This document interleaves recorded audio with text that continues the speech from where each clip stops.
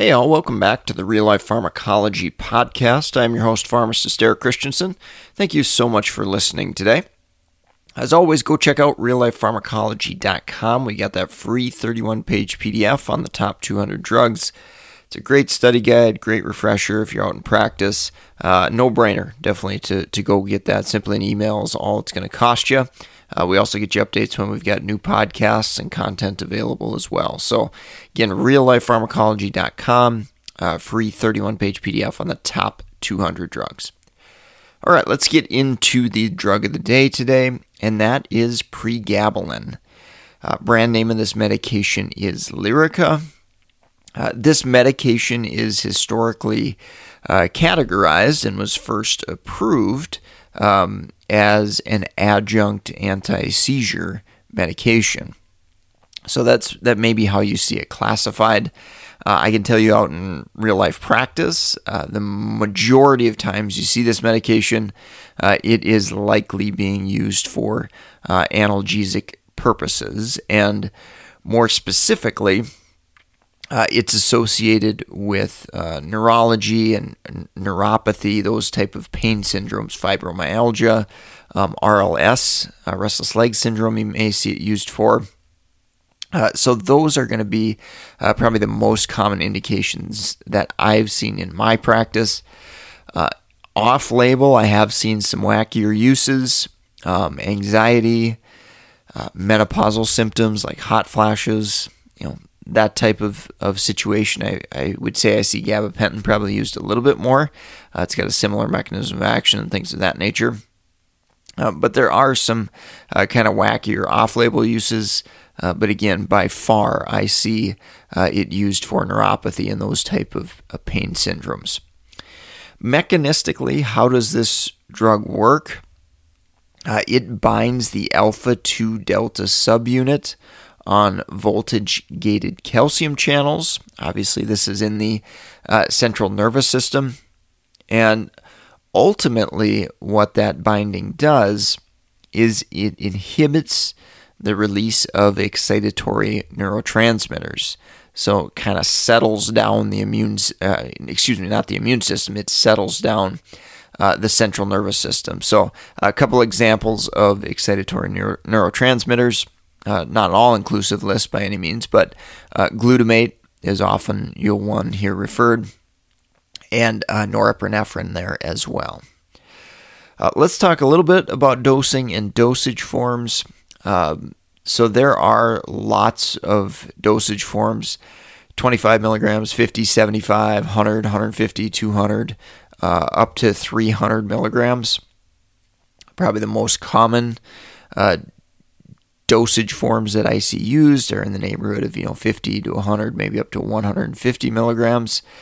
There is, I have seen occasions where I have seen 600, a maximum of 600 milligrams per day used. I would say in my geriatric patient population, it's not terribly common that I see that high of a dose used. And that's obviously, in our geriatric patients, we run into a little bit more adverse effects. There are some maximum recommended dosages for renal function. So patients with renal function, 30 to 60 mils per minute, that maximum is recommended at 300 milligrams. 15 to 30, it's 150 milligrams, and less than 15, it's 75 milligrams per day. So as you can imagine, when I talk about kinetics, you're going to understand why that's the case, because this drug is primarily renally eliminated. There is a extended release or controlled release formulation. I'm not going to spend much time on it. Honestly, I've never seen it used in practice. So a big issue there is going to be a cost perspective compared to the traditional use. This drug is typically going to be dosed 2 to 3 times per day because of the half-life being a little bit shorter. So you're going to see 50 milligrams 3 times a day, 75 milligrams twice a day. When this medication was significantly more expensive, often I would make the recommendation where if a patient was on 50 milligrams 3 times a day and maybe they were struggling with costs or things of that nature, maybe we'd try to switch them to 75 milligrams twice a day and see if they could get by with that. That might help, obviously reduce their pill burden, decrease the number of pills, and hopefully reduce costs. Generally not a recommendation I make anymore with costs have come down with this medication. But just something to think about there. Maybe if you've got a patient struggling with adherence, they're forgetting doses, and it's causing them pain or whatever the case may be, that may be an option to reduce pill burden to go from 3 times a day down to 2 times a day, for example. So again, definitely can depend upon the clinical situation, but it might be something to think about depending upon that situation. All right, let's get into adverse effects. First and foremost, this medication is sedating. It has a sedative nature to it. Again, we're trying to blunt and reduce the action of excitatory neurotransmitters. Naturally, that's going to lead to sedative-type properties. Next, edema, swelling. That's definitely on the list for me to pay attention to. If you got a patient with heart failure, for example, they're on diuretics, and we're trying to reduce swelling, this drug's going to potentially add to that. So that's a good patient population where we'd probably want to look to other alternatives compared to using Pregabalin. In addition to that, there has been some evidence showing weight gain irrespective of edema or swelling. So that might be a concern. Obviously, higher dosages, longer duration, that's going to increase that risk there. The action on the central nervous system, in my geriatric patient population, we got to be careful for, falls, ataxia, confusion, dizziness. Those can all certainly happen. So definitely pay attention to that. And obviously, the higher the dose, the more and more likely we're going to run into that. Also, that bit with renal function. If you've got a patient with poor renal function and you're using more aggressive dosages, these adverse effects are more likely to occur there. Dry mouth, I have seen maybe on occasion a couple of times. Usually the patient is taking other anticholinergic medications that are probably causing it, but there is some potential and some evidence to say that Pregabalin could contribute to that adverse effect as well. Rare adverse drug reactions, skin reactions, visual changes, suicidal ideation, as well as psychiatric changes have been reported as well. So again, just something to kind of pay attention to, look out for if patients are reporting anything unusual there. Let's talk a little bit about kinetics. So first and foremost, I did mention renal elimination, and this drug is eliminated in the urine at a 90% rate as unchanged drug. So that's why there's such an emphasis on dosage adjustments in patients with poor renal function. So really got to pay attention to that. If you know somebody has CKD, generally that's a progressive disease. Their renal function is going to get worse over time, and that naturally happens with aging too.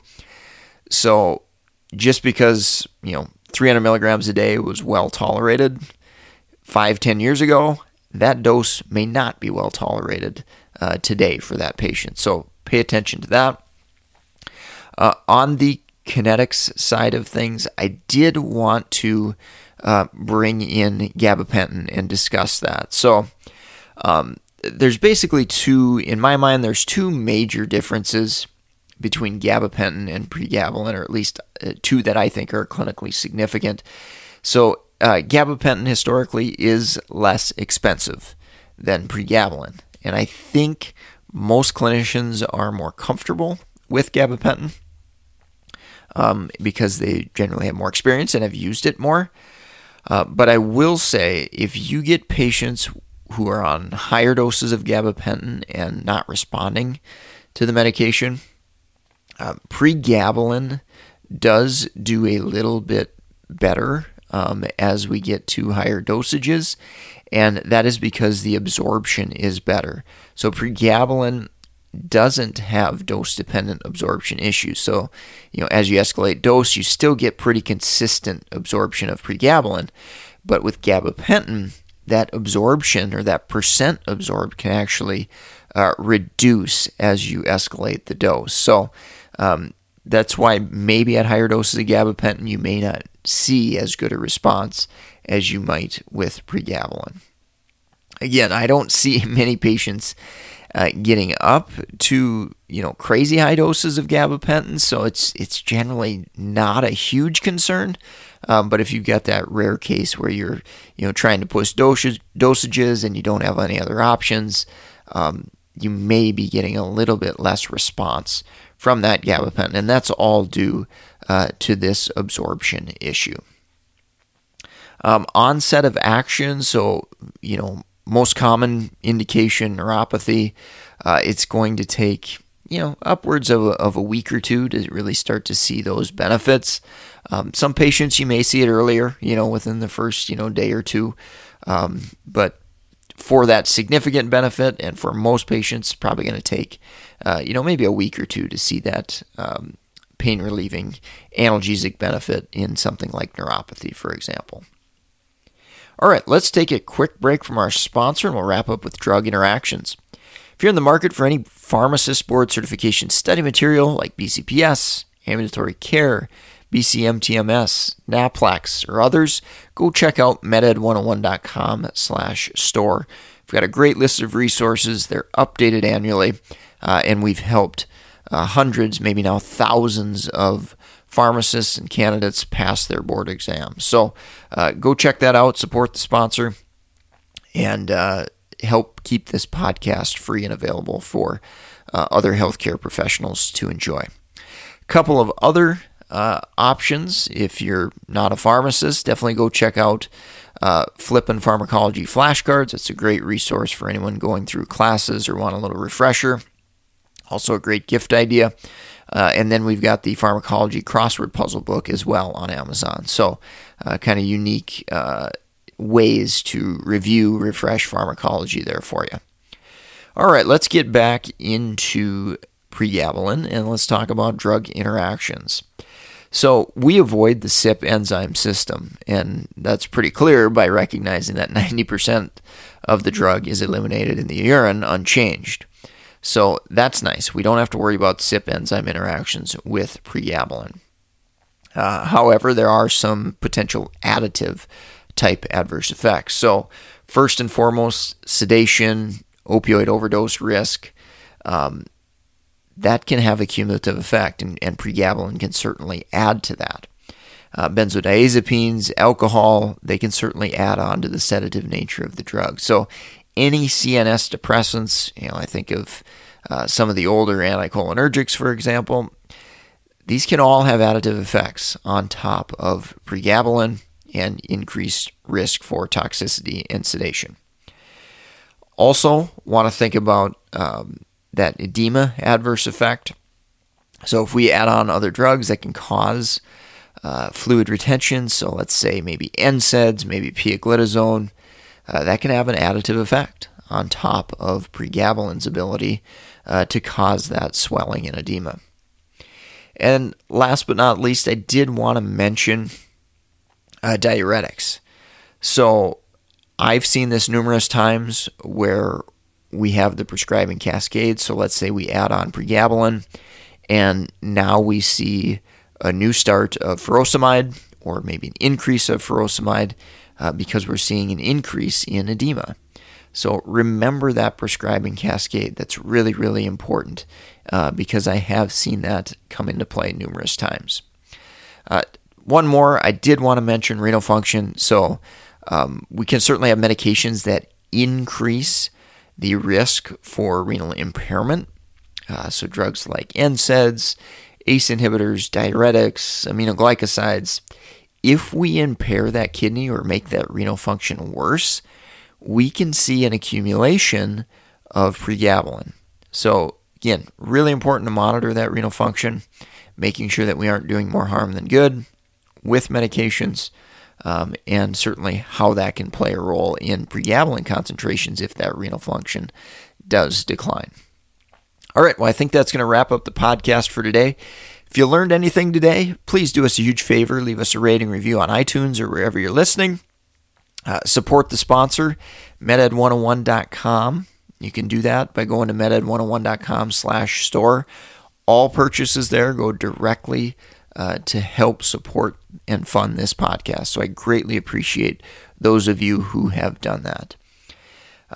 If you're looking to reach out to me, got suggestions, comments, questions about study materials, books, anything like that, don't hesitate to do that. mededucation101@gmail.com, or you can track me down on LinkedIn as well. Eric Christensen, PharmD, BCPS, BCGP. Thank you so much for listening. Take care, and I hope you have a great rest of your day.